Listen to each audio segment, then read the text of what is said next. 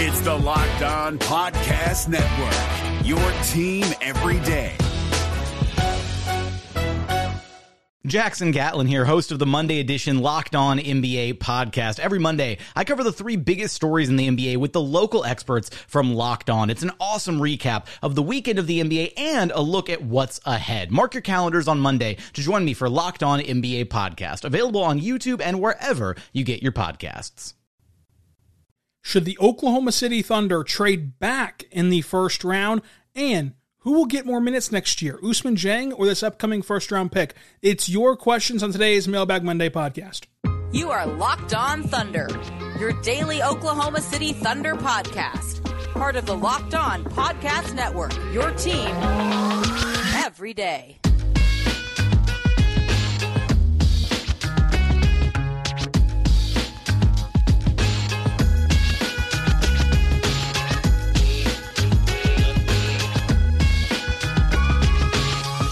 Let's get it going on the Locked On Thunder podcast, the Locked On Podcast Network, your team every day.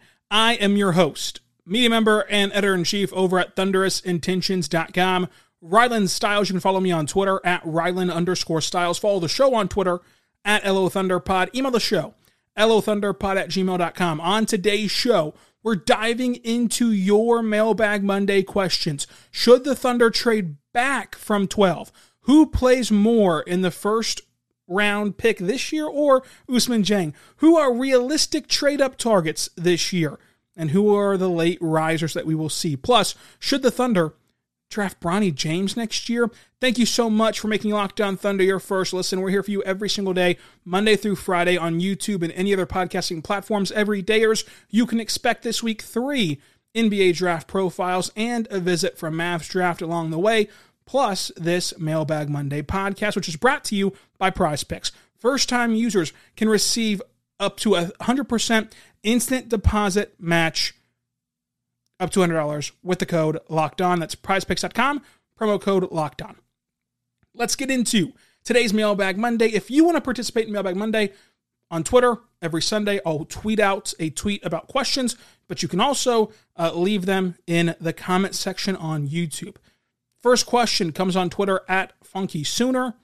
Talk through the potential of trading back into the first round, picks say 20 through 30. What would they be giving up and what would they be looking to add? He mentions that he would like to see the Thunder go after Derek Lively or Zeke Naji. So I'm going to take this question and go a multitude of ways. What would it be like trading back in?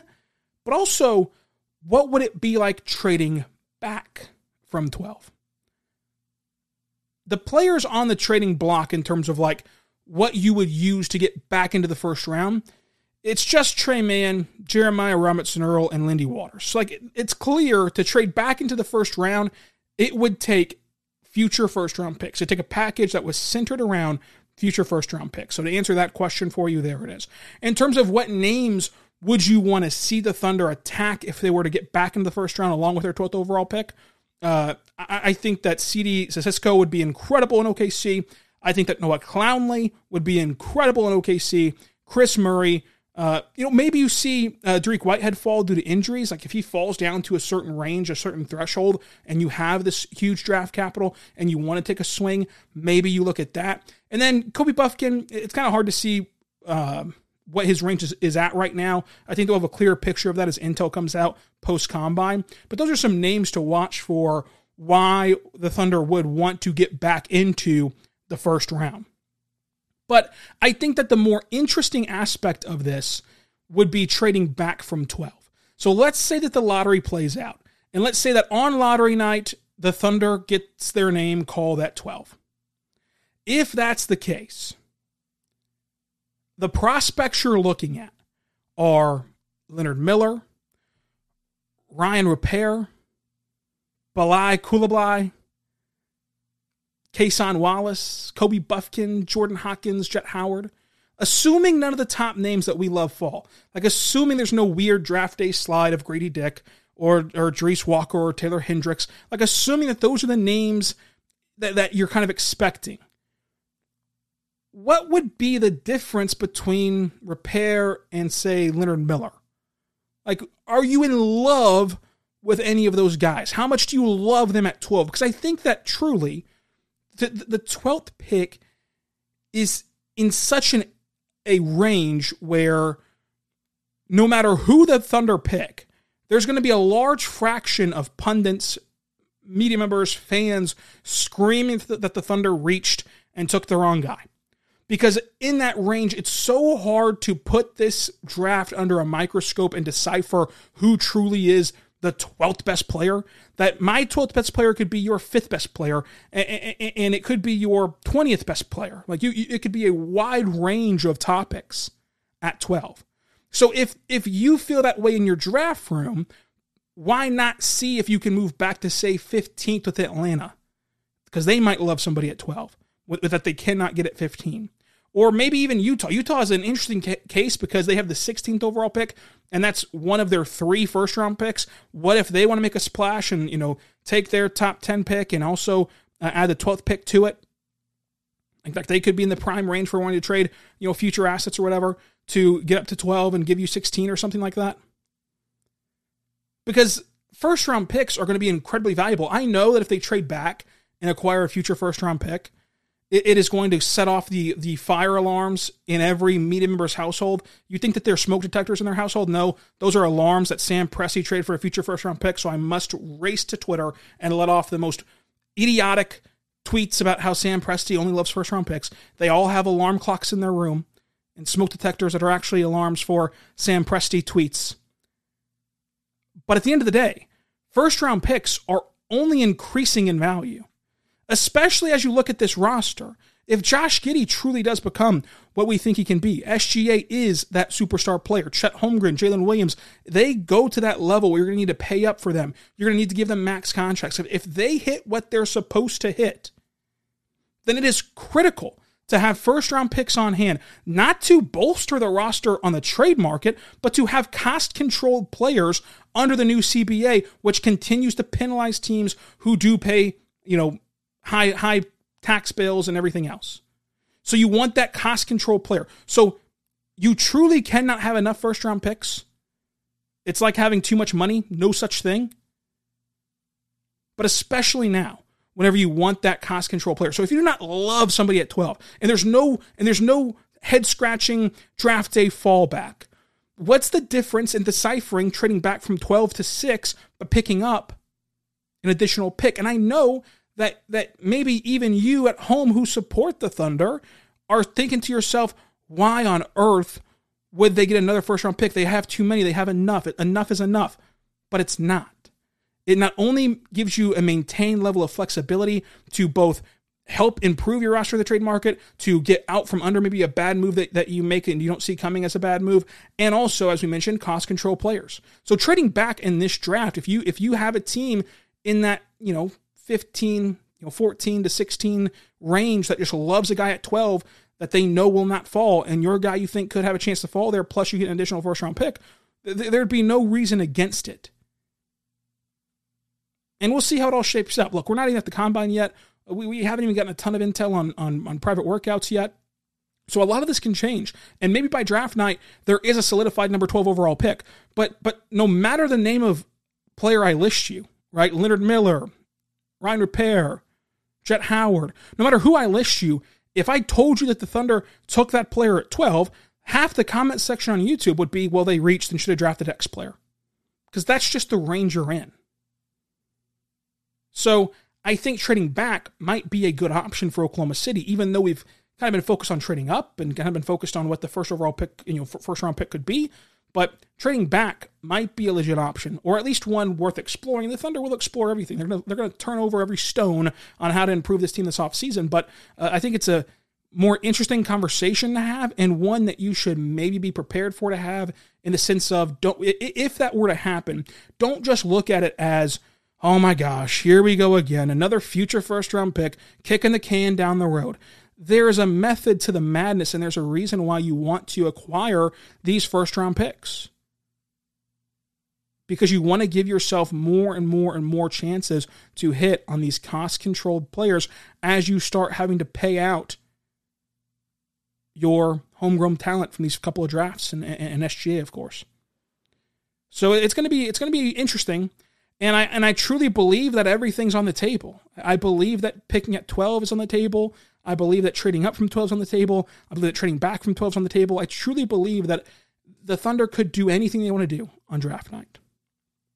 And then we'll see on lottery night. What if they get lucky and move up to the top 4? I mean, we'll just have to wait and see. But like, even if they get no lottery luck and they're at 12, it still presents Sam Presti to have all the cards to try to do and maneuver any which way.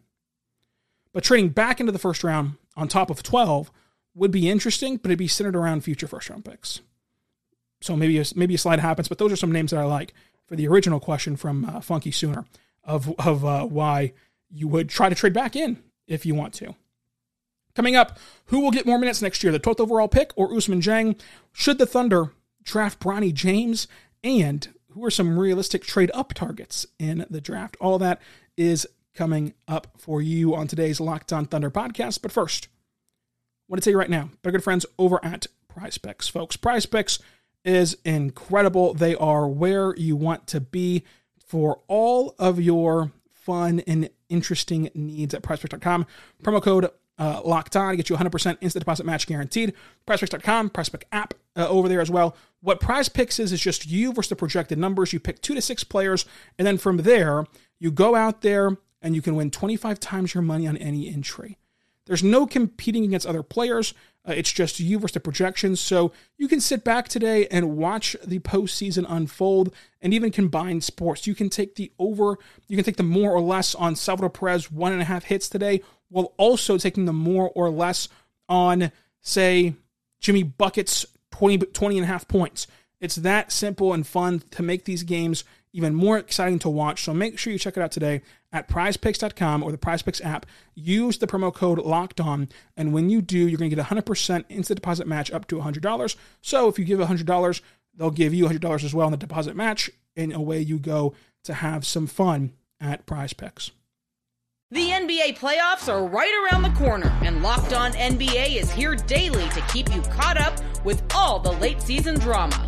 Every Monday, Jackson Gatlin rounds up the 3 biggest stories around the league, helping to break down the NBA playoffs. Mark your calendars to listen to Locked On NBA every Monday to be up to date. Locked On NBA, available on YouTube and wherever you get podcasts. Part of the Locked On Podcast Network, your team every day. We're back on the Locked On Thunder podcast, on the Locked On Podcast Network, your team every day. Thank you so much for making us your first listen. Every single morning, we're here for you talking Thunder basketball. Make sure you stay tuned this week for more draft profiles and projections. Going to be a lot of fun getting through this draft cycle now. From @EvanETM. Who plays more minutes this next season? Ousmane Dieng or the 12th overall pick, and does it depend on who the Thunder draft? Obviously, it would depend on who the Thunder draft, but I do want to dive into this question more. So, Ousmane Dieng's season was kind of interesting, and I don't think is talked about in the correct way. First and foremost, no matter who the Thunder draft at 12, Mark is going to play 10 to 12 guys next year. Like, I know that the Thunder won 40 games. I know the Thunder made the play-in and were a game shy of the playoffs. I get all of that. But the Thunder, night in and night out, through the first 82 games of the season, are going to play 10 to 12 guys. They're going to cycle through their Rolodex of a roster. They're just going to do that. So there's going to be minutes for people. If they earn it, they'll keep getting those minutes. If they don't, they'll fall out of the rotation. It's as simple as that. But talking about Ousmane specifically, not only did the Thunder invest 3 first-round picks in Ousmane Dieng, but they have loved him and circled him as a guy that they want to get their hands on since he was 16 years old. So they've been following him, tracking him, and targeting him for a very long time. And this is a very smart front office and a very good developmental staff. And in this season, you saw at Summer League, he had a wrist injury. After his best NBA game against Atlanta, he had a wrist injury. Now, those 2 injuries are unrelated, but they did, kind of derail some important developmental time for him. But I don't think people realize how good he was in the G League. And I don't think that people realize how valuable and good the G League actually is. In the G League, Ousmane Dieng, in the 75th percentile as a spot-up shooter, in the 71st percentile as a cutter, in the 89th percentile off of screens. His catch-and-shoot jumper in the G League, he shot 39% on catch-and-shoot opportunities. He's a very good switchable defender that he showed even at the NBA level. That play against Steph Curry where he just takes the ball away on the perimeter. That is a massive flash of how good he can be as a true defensive stopper. He showed flashes at the NBA level. He was good at the G League level. And yes, he absolutely needs to be more aggressive and play with more offensive force. But as a rookie who is not even 20 years old yet, he did show improvement in that specific aspect of his game from October through the end of the year. And we knew that he was going to be a project prospect. But I think that seeing Jalen Williams burst onto the scene really overshadows that's not normal for a rookie. And yes, Ousmane had the same kind of setup, and he's a lottery pick, and he was on this roster, but they're two totally different players at two totally different stages of their basketball life, and Ousmane's running his own race, so to say. And he was always going to be a project. And so if I would have flashed this back to this time last year and said, this is what Ousmane Dieng's first season looks like on a team that won 40 games, he checked a lot of boxes, and you'd say he's progressing well. But instead, I think that the conversation is more negative on Ousmane Dieng, which I don't necessarily get. And next year will be a big year for him. This summer is going to be a big summer for him. We'll see him in Summer League and see what he's added or what he's improved upon. But he did a lot of good stuff. He was a good point of attack defender. He was a good help defender. And we rattle off all the aspects in the G League where he was good offensively. He has a role that he can play and thrive in. And so that's where I think that we've kind of got lost in the sauce here and thrown the baby out with the bathwater on Ousmane Dieng. He's still a really nice piece. And he still could be something really good. Now, is he going to be an all-star? Is he going to be a starter? That is way lofty. But he can still be a really good NBA player. And a really good player that deserves bulk NBA minutes. He's still very, very young. And I think that the conversation has gone too far on the negativity of Ousmane Dieng. This was not a Poku rookie season. At MK32, if the Thunder have the brightest future in the league, what other teams are in the same boat as OKC? Well, obviously all the contenders. Like the contenders are going to be, bright future. And I'll feel that way. But along with them, I would say the Magic have an incredibly bright future, and I trust their front office. And I think that they just have a lot of good pieces, and they'll get another one in this upcoming draft. The Pelicans, you cannot discount that if Zion ever gets healthy, big if, but they still have a lot of future first-round picks. They still have Brandon Ingram, and they still have a lot of valuable pieces where the Pelicans have a bright future. And then Memphis, I think that we've gotten too sour on Memphis because of a terrible second half of this season where they dealt with injuries, they dealt with off-the-court drama, they dealt with Dylan Brooks. But still, even with the Brooks nonsense and the first-round exit, they still have a bright future. And the Victor team. If it's Houston or Detroit, I feel really good about their futures. And I know, we hate Houston. But in my opinion, Jalen Green is an absurd talent. I love Jabari Smith Jr., even though he had a rocky rookie season. I think that with Victor, those things elevate. And I think that a new coaching staff will do those guys good in Houston. And then in Detroit, you pair Jaden Ivey and Cade with Victor. It's a very formidable team that, Troy Weaver would be heading up. I like it. I like it in Detroit too. But those are some teams just that I think have a bright future with OKC. But obviously, I think that the Thunder's future is the brightest in the NBA. They've got to go capitalize on that now. At Alex_Bowlerjack, it seems like we're moving away from the point guard, shooting guard, small forward, power forward, center positions. How would you redefine the 5 positions on the floor? Yes, the Thunder and basketball in general is positionless. It just comes down to getting the right skill sets to match each other and conform with each other together. I would do it like guard, wing, post. That's kind of how I've always done it. But, smalls and bigs could work too. You could also define them by skill of this is a lineup that has a primary handler, a shooter, a rebounder, a scorer, whatever. But I like guard, wing, post, just to simplify. That's how I do it on the on my big board. And when I'm evaluating draft prospects, I kind of fit them into, like, are they a guard? Are they a wing? Are they a post player? Just to make it easier. And I think that positions are more so only important defensively, which sounds kind of weird because if there's a position on defense, then there has to be a position on offense to match up with. But, like, I think that defensively, you're more so worried about, like, well, can he guard a 1 or a 2 or a 3 or a 4 traditionally? And then on offense, you're more so worried about, again, his skill set and how he fits next to the talent around him. So I would say guard, wing, post for positions on the floor and what they mean. At Brother Reed 11, besides OKC, if you could handpick where Wemby lands, what would it be? So taking off the Thunder glasses and everything and just looking at this from who is realistic to land Wemby and what would be the most fun option, it would be Detroit or Houston, as we just mentioned before. And you also hand-tied me here where I can't pick OKC, which I think that, if you got a truly truth serum vote of non, of who in the lottery would you rather see get Victor, just as a pure, like, fun basketball team to watch, it would be OKC, just as a non-biased party, but, like, watching him and Chet try to coexist with Shea and J-Dub and Giddy would be must-watch television.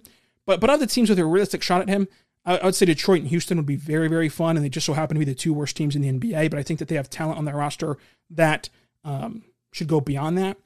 Dallas, like, could you imagine if Dallas, and I know that, like, the tinfoil hat stuff that I talk about of, like, why would the NBA let Dallas win the lottery? But if it's not rigged, which I don't think it is rigged, but if it's not rigged, Dallas moves up to 1, and they bring back Kyrie, and you've got Kyrie, Luka, Wemby.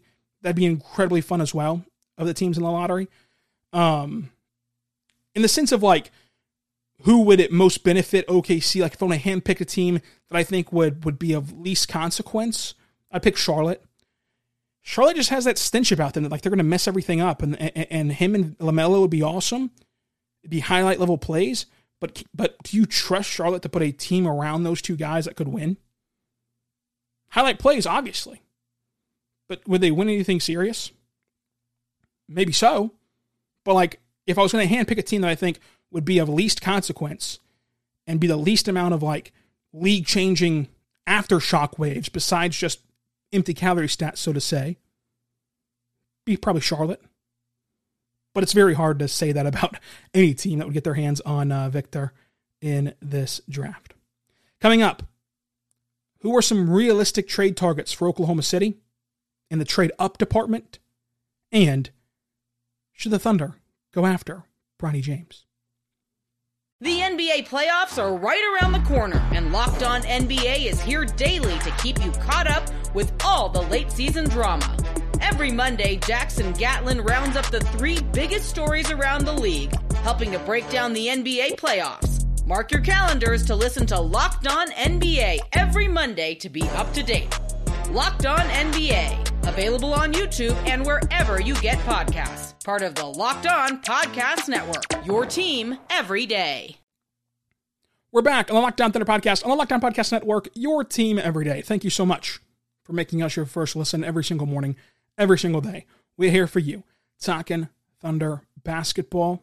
Subscribe for free across YouTube and every other podcasting platform out there for you everydayers. Thank you for making us your first listen. And this week, you're going to get 3 NBA draft profiles, a chat with Mavs draft, and, of course, this mailbag podcast, which I appreciate you listening to. So, at Kenny L. Moore, who are your realistic trade-up targets, and who is the late riser to 12 this year?